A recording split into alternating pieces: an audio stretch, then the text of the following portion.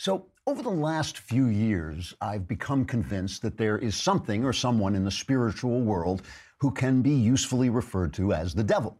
And what I mean by that is I think there is a conscious force in the spiritual realm that underlies physical life, a conscious force that is advocating for evil in the world and evil's handmaiden slavery, as opposed to God, who is the source of human freedom and the good. Now, I don't think that Satan is some red guy with horns and a tail and cloven hooves any more than I think that God is an old man with a long white beard. These are images we use to focus our minds. And yes, because of the sight-based prejudice of our evolved bodies, we sometimes let these images override the unseeable spiritual truth, which is harder to imagine. All the same, I find that if I assume there is a devil, life becomes more predictable and my view of life becomes more realistic. And that's a kind of evidence. When a mathematical equation correctly predicts physical events like the path that light will take over a long distance, that's evidence that the equation is true. And in the same way, when a sane person's spiritual observations allow him to accurately predict and explain human behavior, that's evidence that his spiritual conjectures bear some relation to the actual spiritual truth. And we know I'm a sane man because I've been insane and I can tell the difference. So one of the things I've observed about the devil is that he's very good at turning the victims of evil into the servants of evil. It's one of his favorite tricks. The victims of child abuse become child abusers. The victims of racial hatred become hateful racists. The victims of violence become violent in turn, and so on. Because he's a spiritual creature, Satan doesn't care who does the hating as long as the hating gets done. Now, we've been talking all week about ideas versus this idea of identity and silence versus truth-speaking. Leftism, which is a distorted slave philosophy of racism and sexism and hatred, loves to jump on true ideas and brand them according to leftist categories, to call them racist and sexist or hateful in order to bully truth-tellers into silence. So, for instance, I oppose modern feminism because feminism opposes femininity, which I think is a great human good that helps complement and balance masculinity and helps preserve some of our most important values through the generations.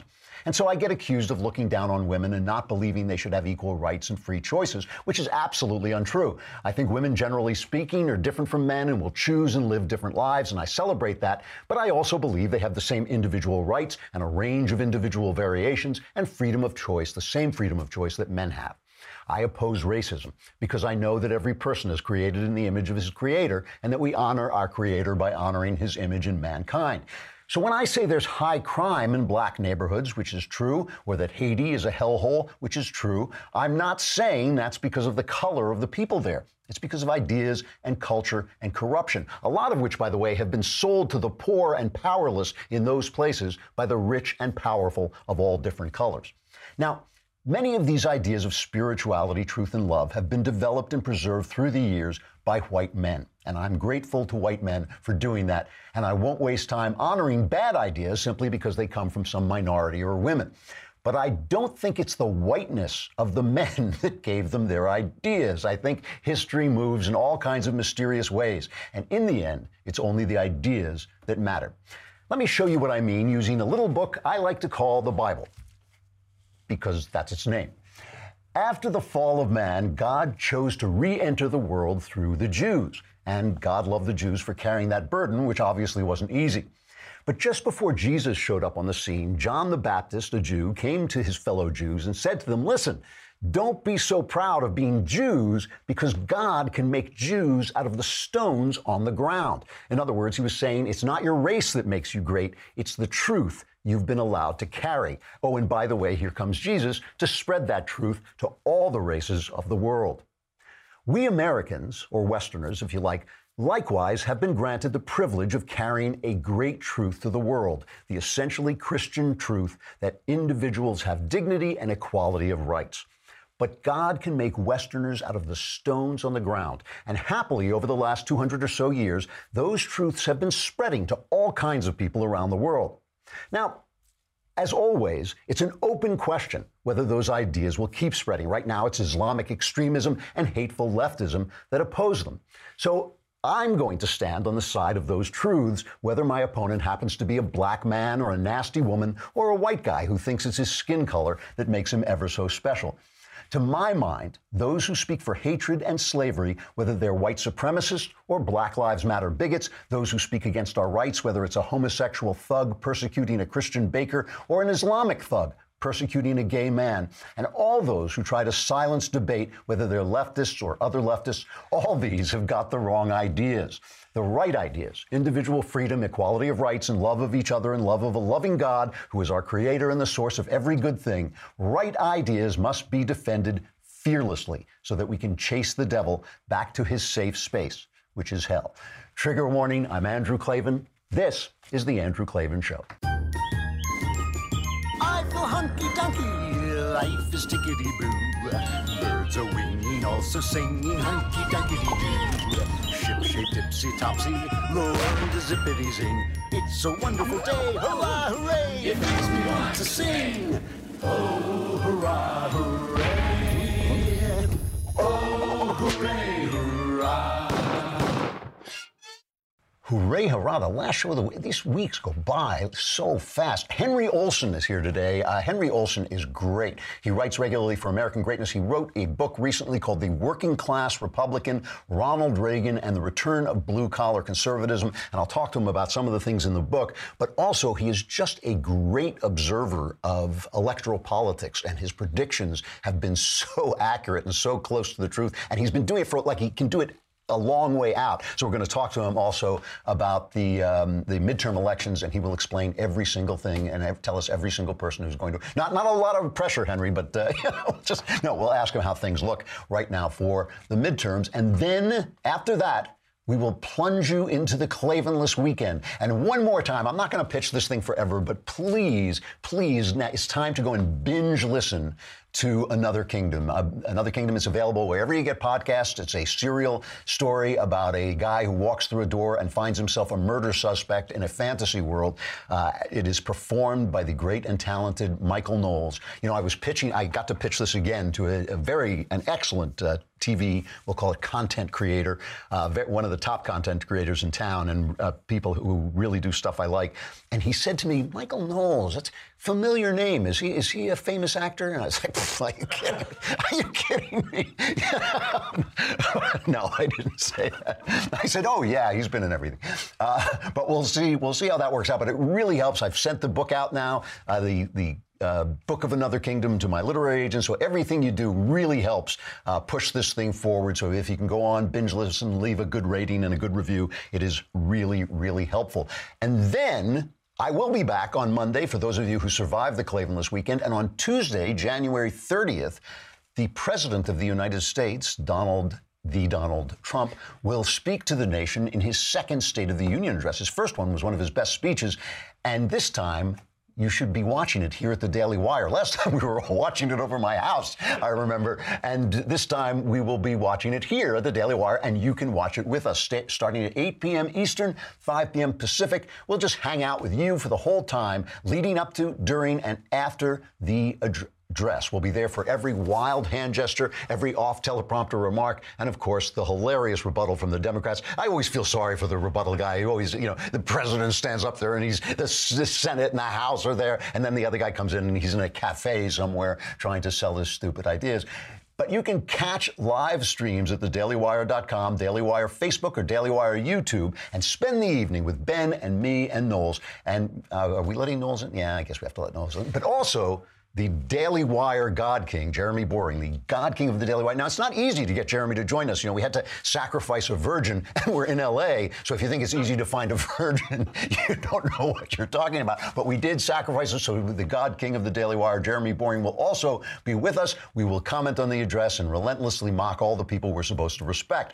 We'll also be joined by special guests, so you want to stay tuned to find out who will be there. Again, it's next Tuesday, January 30th at 8 p.m. Eastern, 5 p.m. Pacific. Follow us on Facebook and YouTube, and you'll get notified when we go live so we can spend every unforgettable moment together. Well, and even the forgettable moments. We'll spend those with you as well. So let's wrap up before we bring on Henry Olsen. And we're going to stay on because that's the kind of guys we are. We want you to be able to see Henry, so we're going to stay on Facebook and YouTube. Doesn't mean you shouldn't subscribe. It's all the more reason to subscribe, and subscribe support us, be part of the gang. You can join us in all kinds of conversations in the mailbag. You can talk directly to us when we have the conversation. You can talk directly to us. It's a lousy $10 a month, $100 for the year, and you get the Leftist Tears mug, so you have something to drink. You know, otherwise you're going to be drinking your Leftist Tears out of your cupped hands, and some of those precious tears will spill. One of the things I really do believe is we can sort of tell who the good guys are by who is spreading information and who is trying to keep information from the public. And yesterday, I just was watching the way everybody's reacting to this FBI story. Now, I have not made up my mind about exactly what is happening to the FBI, and I have absolutely no doubt that there are Republicans who are seizing on suspicious stuff at the FBI to try and hamper Bob Mueller, Robert Mueller, in his investigation of the make-believe Russian thing. I mean, the make-believe Russian thing, it now seems that Robert Mueller is investigating obstruction of justice without having proved that there's actually a crime to obstruct, which apparently is legal. Apparently you can accuse somebody of obstructing justice without there actually being a crime to obstruct. But it just seems ridiculous to me at this point. On the other hand, he does seem to be moving forward very quickly. He's made overtures to the president himself, who I assume will be the last guy that he would do it, but who he would talk to before coming to a conclusion. But Andy McCarthy over at National Review has been talking about this, and he's just, he's a former federal prosecutor, so he has really good insights in this. And he points out the fact that I have said something like this, but he has done it in a much more informed way. He points out the fact that Obama is the head of the snake here, the guy who would have been responsible, for instance, for ditching the Hillary Clinton investigation, would not have been the FBI and would have been Peter Strzok. It would have ultimately been Obama. And he says, he's talking about the fact that in the Peter Strzok emails with his mistress, Lisa Page, they were having this adulterous affair, which I notice nobody in the mainstream media talks about. That was why they were sending back these text messages back and forth. They pointed out that blandly sinister Attorney General Loretta Lynch did know, in spite of what Comey had told Congress, that Lynch did know that Comey was going to clear Hillary, and when she met with Bill Clinton on the tarmac in that famous meeting, she knew that, and she was basically passing that on, that you were in the clear. That we don't know that, but that's what it looks like right now. So all this leads back to Obama, and here's Andy McCarthy talking about this at National Review. He says, after the New York Times broke the story that Hillary Clinton had this secret email server, just after the New York Times broke the news about Clinton's email practices of the State Department, John Podesta, obviously a top Obama advisor and Clinton's campaign chairman, emailed Cheryl Mills, Clinton's confidant and top aide in the Obama State Department, to suggest that Clinton's emails to and from the president, Obama, should be held, not disclosed, because of executive privilege, which is really interesting in and of itself. But at the time, the House committee investigating the Benghazi jihadist attack was pressing for production of Clinton's emails. And as his counselors grappled with how to address his own involvement in Clinton's misconduct, Obama went on CBS and gave the following interview. We have this cut. Learned that Hillary Clinton used an email system outside the U.S. government for official business while she was Secretary of State. At the same time, everybody else learned it through news reports. Were you disappointed? Let me just say that Hillary Clinton is and has been an outstanding public servant. She was a great Secretary of State for me. The policy of my administration is to encourage transparency. And that's why my emails, the BlackBerry that I carry around, all those records are available and archived. And I'm glad that Hillary is instructed that those emails that had to do with official business need to be disclosed. Well, you say that you have the most transparent administration ever. You said it again just a couple of weeks ago. It's true. How does this square with that? Well, I think that the fact that she's going to be putting them forward will allow us to make sure that people have the information they need. So he didn't hear about this until it came out in the press. But we know this to be a lie because under a pseudonym, he had sent almost 20 emails to Hillary Clinton on her secret server.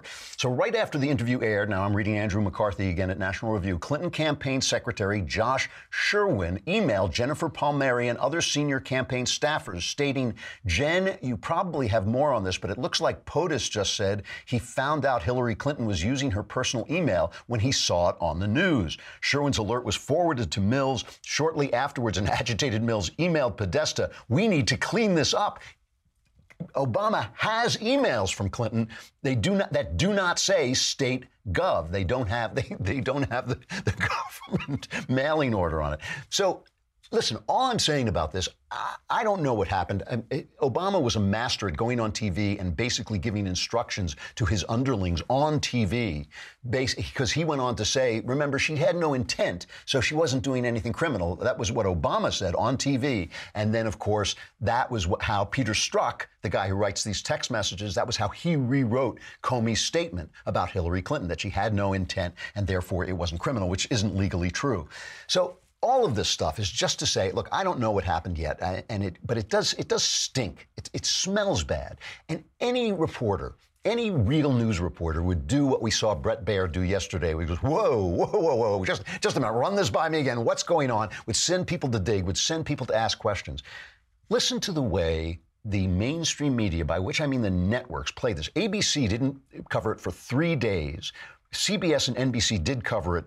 But this is how they covered it. This is cut number 6. As Mueller's investigation moves along, the campaign to undermine him is also moving full steam ahead. Republicans are seizing on the revelation that the FBI failed to preserve many text messages during a critical 5-month period during the Russia investigation. Senator Chuck Schumer says the focus on text messages is an attempt to divert attention away from the Mueller investigation. And as the Russia investigation gets closer to the president, he is escalating his fight with the FBI, specifically over some missing text messages between 2 former members of the special counsel Robert Mueller's team. So are the missing text messages from December 2016 to May 2017 really a bombshell? Democrats call the GOP attacks desperation. So I love that one where she says, as the investigation gets closer to the president, we don't know that. We don't know whether it's getting closer to the president in any meaningful way, except that he wants to interview him.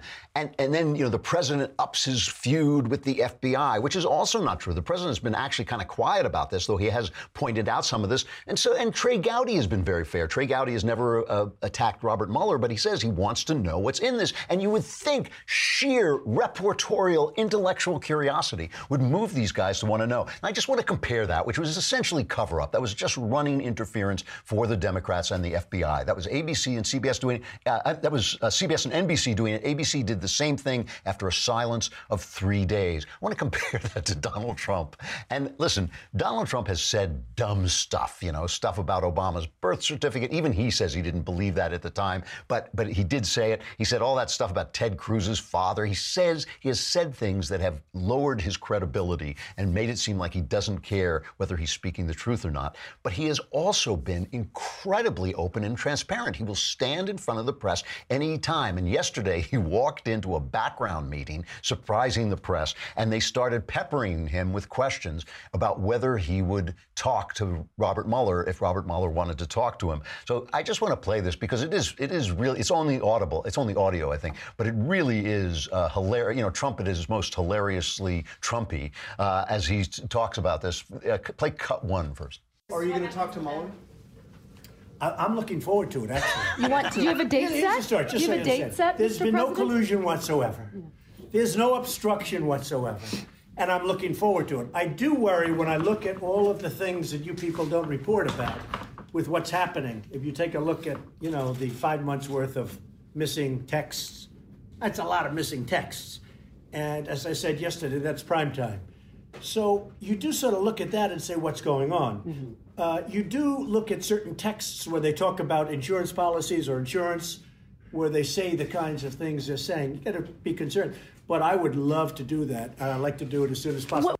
So he's ready to talk. I wouldn't talk to Robert Mueller, by the way, because anything you slip up, anything you mistake, you can be accused of perjury. You can be accused of lying to the FBI. You talk to him under oath. Trump said he talked to him under oath if his lawyers would let him. If I were his lawyer, I wouldn't let him, because even if you slip up, you're the president. If they're out to get you, they can make it look like perjury. But we're going to go to Henry Olsen in just 1 minute. I just want to play one other thing, because it is Trump, again, at his hilariously Trumpiest, making fun of the press, because they will not point out that Hillary spoke completely without, nobody took any notes, nobody swore her in, and the press says, I don't know what happened, I wasn't there, and Trump just makes fun of him.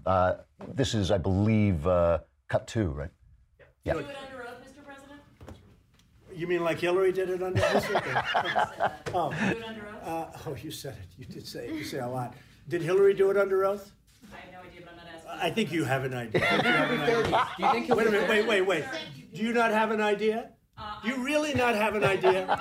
I'll give you an idea. She didn't do it under oath. But I would do it under oath. Listen, but I would do it, and you know she didn't do it under oath, right? She would do it under oath. If you didn't do it, if you didn't know about Hillary, then you're not much of a reporter. So you're going to do it under oath? Say it. To reach a higher standard, you would do it under oath. Oh, I would do it under oath, yeah. Absolutely. I don't know. I don't know what happened, but he is acting like a man with nothing to hide, and he is running rings around the press, who are doing everything, because they are doing everything to hide the fact that the Obama administration, which we do know this, the Obama administration was a corrupt administration that basically ran the federal government like the Chicago city government. Henry Olsen is a senior fellow at the Ethics and Public Policy Center, a think tank in Washington, D.C. His pre-election predictions of 2008, 2010, 2012, 2014 were praised for their remarkable accuracy. His 2016 predictions, which was a black swan, were more accurate than virtually any other major analyst or commentator. He writes regularly for American Greatness, and his latest book is The Working Class Republican, Ronald Reagan and the Return of Blue-Collar Conservatism. Obviously, you can find it on Amazon.com. He is one of my favorite observers of elections. Have we got it? There he is. I haven't got him on the screen in front of me. There you go. But at least I can hear you. How you doing, Henry? It's good to see you. Good to see you. I'm doing great. How about you? I'm doing very well, thank you. It's been one of the most interesting political years I can remember, so it's been so much fun to actually get to comment on it. So let's start with the book. Again, Ronald Reagan and the Return of Blue-Collar Conservatism. You say that in the book that Trump has recaptured Reagan's magic, and you're not uncritical of Trump, but let's start with that. How is that true? How is it true that Trump has recaptured Reagan's magic? Well, yeah, what Reagan's magic was talking about the average person of America and putting their hopes, their fears, their desires, their lives at the center of his politics. He wasn't talking about helping them by helping other people, like helping entrepreneurs or job creators. He spoke directly to them. And that's what Trump does at his best, is that when Trump was running, he was focusing on the average person who felt that they had gotten a raw deal from both parties over the past 2 decades. And he said, I'm going to bring you back. I'm the person who understands you. I'm the person who's going to put you at the center of my politics. And that meant that he was the first person since Reagan to carry areas that are dominated by that sort of person. The 5 states in the Midwest that everybody but a couple of us were shocked that he ended up carrying, because he was able to talk to them in a way that no Republican since Reagan had. And that is a very different, the kind of Reagan mythology was that he supported the trickle-down idea that he was going to help the corporations and the corporations would help people. But that was really imposed on him. That was not the way he talked to people. And he always supported the kind of safety net that keeps, middle-class people from falling into the underclasses. He always supported that, right? Right. No, he always supported it. In fact, during his presidency, he expanded it in some ways. He increased taxes in a couple of ways in order to support the existing programs, particularly his 1983 Social Security deal, which 35 years later is still the deal that has financed our basic retirement program. Reagan always talked about workers. He always talked about the average person. He always rejected, even in his autobiography in 1989, An American Life, he rejected efforts to paint him as a supply-sider. He said that he never fully understood what it was and exactly what agreed all their tenets. And then he returned to the fact that he had been saying many things the supply-siders embraced decades before they ever went to college. And then we're talking about your book, The Working Class Republican, Ronald Reagan and the Return of Blue-Collar Conservatism, available on Amazon. You then say that some of Trump's policies are actually the opposite of Reagan's. What do you mean? Well, that when Trump is talking about eliminating things like NAFTA, Reagan was a free trader but a fair trader. Okay. And Reagan actually came up with the idea that became NAFTA. When Reagan announced his presidential campaign in 1980, he talked about creating what he called a common market between Canada, America, and Mexico. Nobody had proposed it before, Ronald Reagan. So when Trump focuses on tariffs and protectionism, he takes a Reagan-esque insight, which is that the economy has to work for all people, and takes it to an extreme that Reagan would never have taken it to. Okay.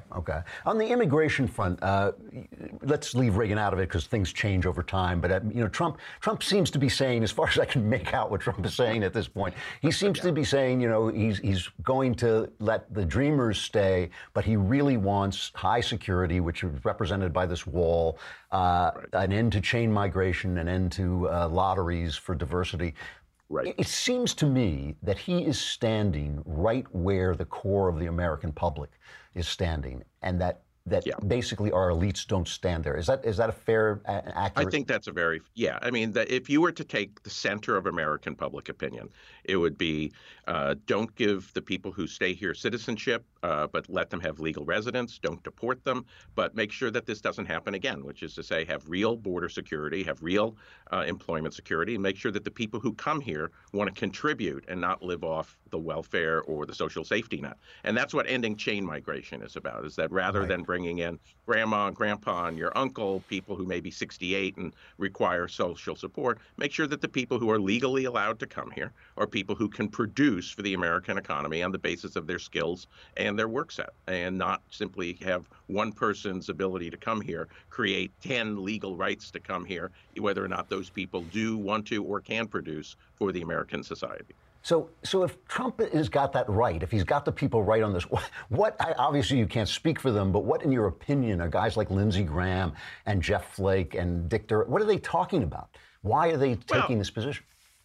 Well, I think it's different for different people. That the ideological libertarian position, which is where Jeff Flake has always been, is basically open borders, is one that says that citizenship doesn't matter. We shouldn't look to somebody coming from our country any differently than somebody who's already there. So for Jeff Flake, he's just acting as an ideologue. For the Democratic Party, you have the political desire to have open borders, which is, say, they believe it's in their political advantage to continue to have less skilled migration come into the country and to have more and more people who are not necessarily immediately acclimatized to the American point of view. So you have different reasons that coalesce around a similar policy perspective. Okay. Before we talk about the midterms, I just want to get your assessment of Trump's first year. I mean, I feel there seems to be this division between Trump, the person, and the fact of his accomplishments, which seem to be conservative accomplishments that any normal conservative could appreciate, and there seem to be a lot of them. How do you feel the first year has gone for him? I think the first year economically has been pretty much what you would expect from the intersection between a Cruz and a Jeb Bush administration. It's been definitely right of center. It's been definitely orthodox Republican. Most of the stuff that scared people was not done on the foreign policy. Again, despite a style of diplomacy. I doubt that Cruz would have called Kim Jong-il or Kim Jong-un Rocket Man. But effectively what he's doing is being both tough but willing to negotiate. And we're still in NATO. We're still upholding our commitments. So even on foreign policy, it hasn't been that much different. It's been strangely conventional. Now, the only thing that has been unconventional is this form of communication, certainly the Twitter stuff. Do you think electorally, is that hurting him or helping him? It's largely been hurting him. You think so? Yeah. I mean, I don't think the use of Twitter is a bad thing. And I don't think going after the media, as long as it's done in the way that in the clips that you just aired, is. But what he's been doing is fighting battles he didn't need to fight and picking on people that are really either beneath the dignity of the president or doing it in a way that's beneath the dignity of the president. And that's been hurting him. Now, if he were to go through a year where he didn't comment on Mika Brzezinski's alleged facelift or taking issue with, a basketball player's father for not being grateful enough, You might very well see people focus more on the accomplishments and on the personality. But so far, I think Twitter is the major reason why he's at a 40% approval rating as opposed to a 45 or a 48% approval rating. Wow. Dan Henninger wrote a column, I think it was last week, at the Wall Street Journal, where he said that the resistance, the strategy of the resistance, now comes clear as the midterms hove into sight, basically. And the strategy is make him so personally hateful that people will ignore his accomplishments and vote against him for that reason. In your opinion, looking forward, is that working right now? It is working right now. That if I were going to look at the midterm right now, I would say it's going to be a very good year for the Democrats. That the only question is the degree of gain. I'd say it's 50-50 if they win the House, but even if they don't, it would be such a narrow majority for the Republicans that it would be difficult to pass anything meaningful. Republicans would lose a number of the governorships in blue or purple states that they hold right now, and the historic opportunity to gain 5, 6, 7 Senate seats, which is what is presented with a highly favorable map, would be frittered away, so that maybe they'd gain a seat or two. But gaining a seat or two when you're fighting on 9 Democrat-held states that Donald Trump won would be considered a massive defeat. Is there still time to change that? There is, but I think it mainly has to come from the president. That it's going to be extremely difficult for Republicans in Congress to run apart from the president, in part because the president dominates the agenda, and secondly, because of our extreme partisanship. That a lot of Democrats tried to run away from Obama, but even Democrats who opposed Obamacare got swept up in the 2010 tide because it didn't matter that they had voted no. It was the party they wanted to punish. If Donald Trump can focus less on division and more on things that bring people together, and he can communicate in a more presidential manner, if he can get his approval rating up into the mid-40s as opposed to 39, 40%, well, then I think it could be actually a fairly decent midterm. Single-digit losses in the House, 4 or 5 Senate seat gain, holding your own in governorships. That would be considered a victory because presidents almost always do poorly in their first midterm. The only question is the degree. If it's just a historic mild loss, that would be a massive win for the president. So you're essentially confirming what some never Trumpers, or whatever you want to call them, some conservative anti-Trumpers have said, that the president is maybe doing good things now, but long term he is hurting himself simply by being himself. Is that fair? Well, there's elements of himself that help him a lot. That if the president, the sort of things that you just played, his banter with the press, does not annoy people. It's the stuff where he's unduly personal, where he's unduly picking on people who don't deserve to be picked on, and doing it in ways that are frankly crude.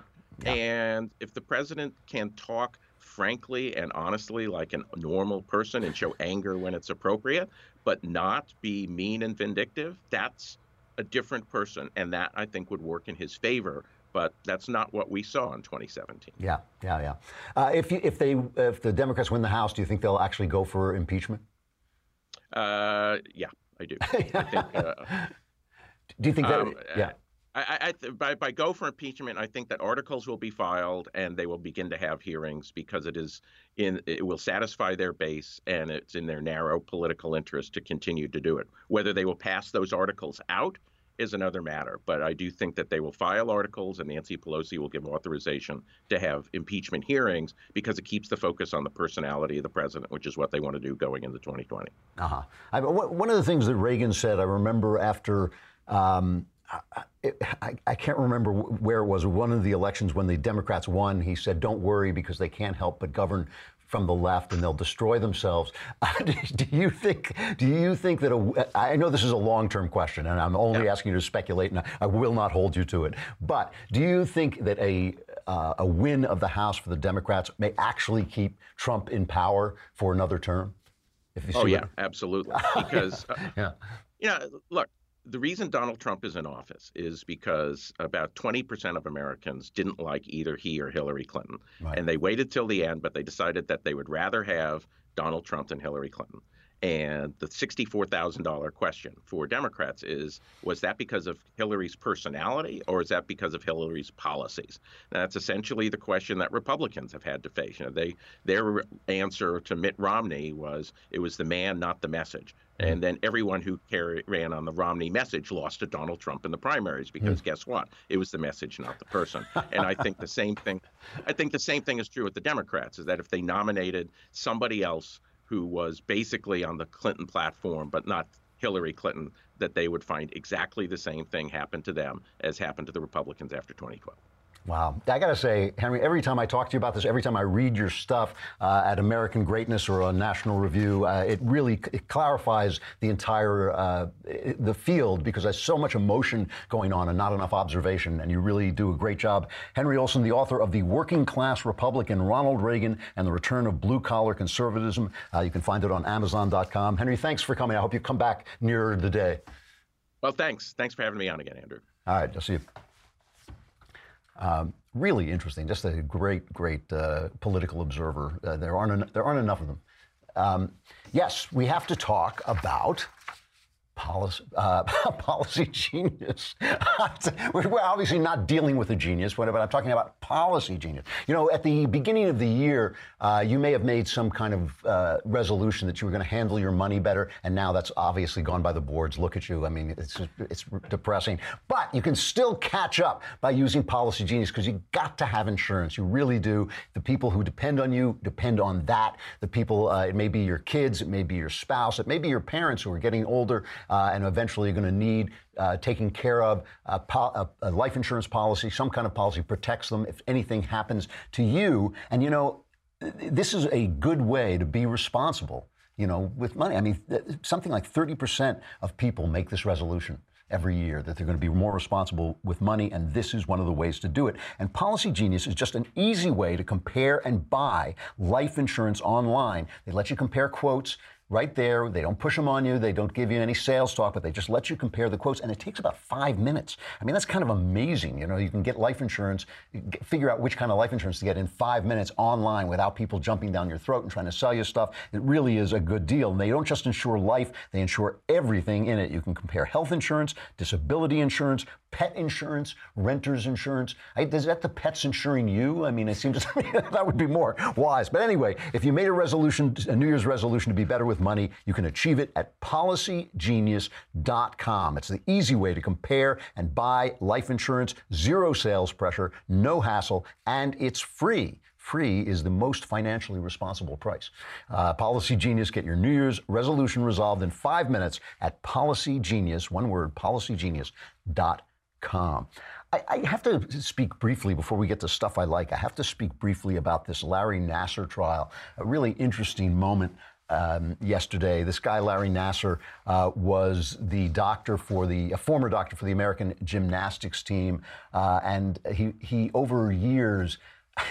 I mean, it's such an awful story that I even hate to talk about it, but he was one of these guys who was expert in winning people's trust, and he had this trust as a doctor. He's treating these, what guy at my age, they're essentially little girls. These are teenagers, teenage girls who have worked so hard to get to the Olympics. They're dedicated athletes. They're representing America. They're girls in, like I said, like 13 years old who have worked so hard. And he is the athletic doctor for the U.S. Olympic team. And under the guise of helping them, he is molesting them. And he's doing this for years and years. And there's hundreds of them. And it is basically, it's monstrous. It's monstrous. You don't even want to go for all the words because they're meaningless against the level of evil. So he basically cut a deal where he pled guilty, and all the women stood up. Now they're women. They stood up and told their stories, so they had a chance to voice what had happened to them and tell what had happened to them. And at the end of this, Judge Rose Marie Aquilina, I believe it's pronounced. Do you know, Rob? Is that the right pronunciation? Aquilina. She sentenced him to 40 to 175 years in prison. And this clown, Nassar, gives her a document And she made a big show of it. That's what I'm getting at. She made a big show of it. That Nasser gave her a document where basically he kind of whined and said, well, I pled guilty because I had to. And, you know, there's, what was it? Hell hath no fury as a woman scorned. I mean, this is what he's talking about, these little girls that he molested. Hell hath no. And so the judge took this document and threw it away and then read this guy the riot act. And it's caused a controversy. Here is a kind of a little series of clips where she basically says, well, let her say it. I am a judge who believes in life and rehabilitation when rehabilitation is possible. I have many defendants come back here and show me the great things they've done in their lives after probation, after parole. I don't find that's possible with you. Your decision to assault was precise, calculated, manipulative, devious, despicable. I don't have to add words because your survivors have said all of that. I don't want to repeat it. Sir, I'm giving you 175 years, which is 2,100 months.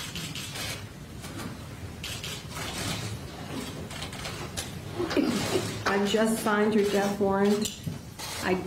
I need everyone to be quiet. I still have contempt powers. I told you I'm not nice. So, you know, it's kind of hard to hear. It's not the greatest audio, but she was basically saying, I'm signing your death warrant. You're irredeemable. You cannot be redeemed. You know, almost she took the paper that he sent her and just threw it away. And so the left, of course, went into paroxysms of delight at this, about the female judge standing up for the females, and it was kind of like part of this Me Too stuff. It was just like too much of it was too good to resist. And so the right, in kind of reactionary mode, came out and said that she had, even though, of course, they agreed with the fact that the guy should be put away for life, he is evil, saying that, but she had disgraced herself by basically playing to the cameras and saying he was irredeemable, no one's irredeemable, and gleefully saying, I have signed your death sentence, the right was attacking. And I have to say that on this one, I got to go with the left more than that. There is a long, long tradition of judges, after the trial is done, after everything has been handled in the proper way, ripping into evildoers and letting them know what they think and letting them know why they're being sent away. And I think she was right in the mainstream of that judicial tradition. She had every right. You might have thought she went too far. Maybe she was playing to the cameras, very possible. But the idea, you know, with all the things we have to think about, the idea that this monster got slapped by a judge, it's like, I'm not even going to lose a minute's sleep over that. And I think the right maybe overreacted to the left's glee. You know, I'm not saying she's a movie star. I'm not saying, oh, it's the greatest judge ever. I'm just saying, like, you know, judges rip these guys because they're evil. They're evil, and they're speaking for our society, and they're letting the society know that, no, we do not accept this. Goodbye. So long. Nice to know you're out of here. And I was totally on her side in this one. Stuff I like. Usually with stuff I like to talk about cultural things, books, novels, TV shows, movies, and music. But I read this book that I finished. My son-in-law gave me this for Christmas, and I read it. I finished it over the weekend. It's called The Strange Death of Europe, Immigration, Identity, Islam by Douglas Murray. Now, I think, Rob, we haven't Douglas on. Is he coming on? He's going to. We're not sure. We haven't scheduled him yet. Okay, he's going to come on next month probably, and so we'll get to talk to him about it. But I highly, highly recommend this book. It is a brave book.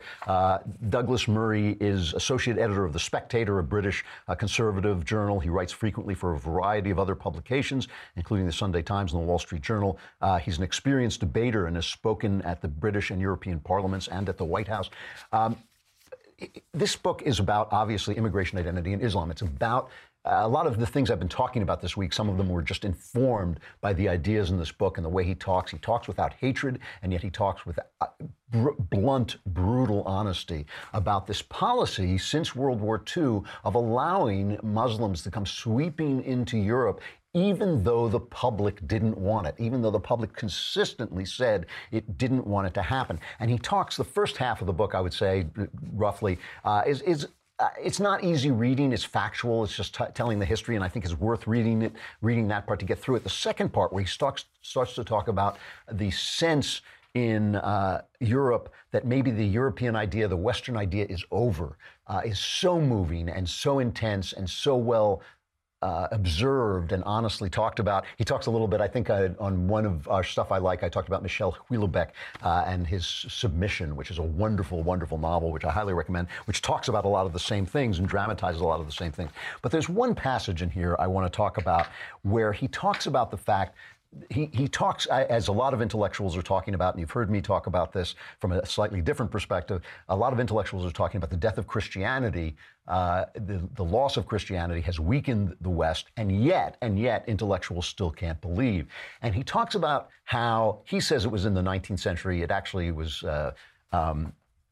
well, I guess it was at the very beginning of the 19th century when the Romantics started to believe that, yes, God might not be there anymore, but art can replace prophecy. And that they called it the transition from the mirror to the lamp. Shakespeare said that art should hold the mirror up to nature. But now the new Romantic artist said, we have a lamp inside us and we're kind of talking to you and prophesying to you. And it goes back to Plato, really, who said that artists are kind of dumb. You know, we shouldn't listen to artists when they give their Oscar speech, but when they're informed by the muse, they do create a truth through their art. And that was what Plato said about artists. He didn't like artists very much because he said, because they say truthful things when informed by their muse, we tend to trust them to say other things. But when they're talking without their muse, when they're giving their Oscar speech, they're idiots. And I think that was part of it. But he did believe that they were informed by a muse. The Romantics kind of came back to that idea that they weren't holding a mirror up to nature, they were shining a lamp on it and giving us new truths, and that was going to replace the truths of religious revelation and the Bible. And it didn't work. It collapsed, especially, I think, we could say it collapsed with the Holocaust and with the Nazis, who had come from one of the great cultures that believed in this and led the way. Germany had led the way in a lot of Romantic thought, and Wagner believed in this, and it all came crashing down. And he says, perhaps, I'm reading now from Douglas Murray's The Strange Death of Europe, he says, perhaps it was the realization that art had failed in this way that persuaded so many contemporary artists to stop aiming to connect to any enduring truths and to abandon any attempt to pursue beauty or truth, and instead to simply say to the public, I am down in the mud with you. Certainly there was a point in 20th century Europe when, I folded this over so I could say, when the aim of the artist and the expectation of the public changed. It was evident in the way in which the public approach to art moved from admiration to disdain. Technical ambition significantly diminished and often disappeared altogether. And he tells this one story that just moved me so much. He was in an art museum. Let me see if I can find this. Once, he says, while wandering somewhat aimlessly and underwhelmed through an art gallery, I heard the strains of Spem in Alium, which is by the famous medieval composer Thomas Tallis. He was a Tudor era composer. He heard the strains of Spem in Alium and made my way towards the sound. Suddenly, I realized another reason why the earlier galleries had been so depopulated. All the other modern art galleries are depopulated.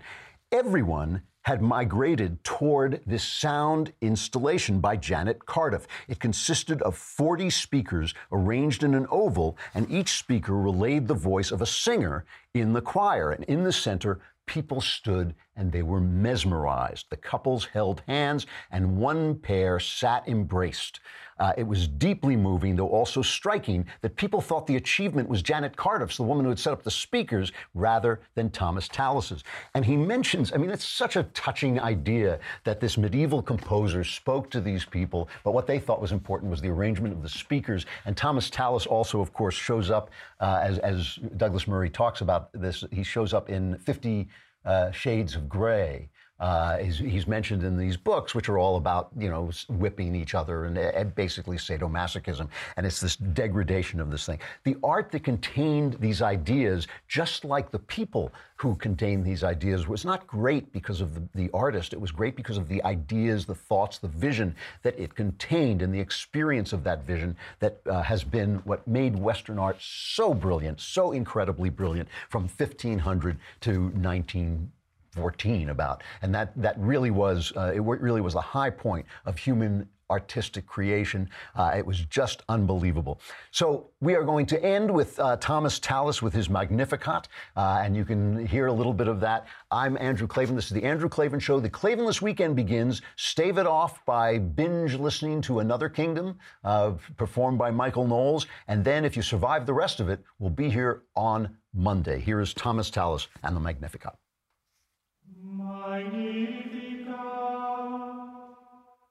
Anima mea Dominum.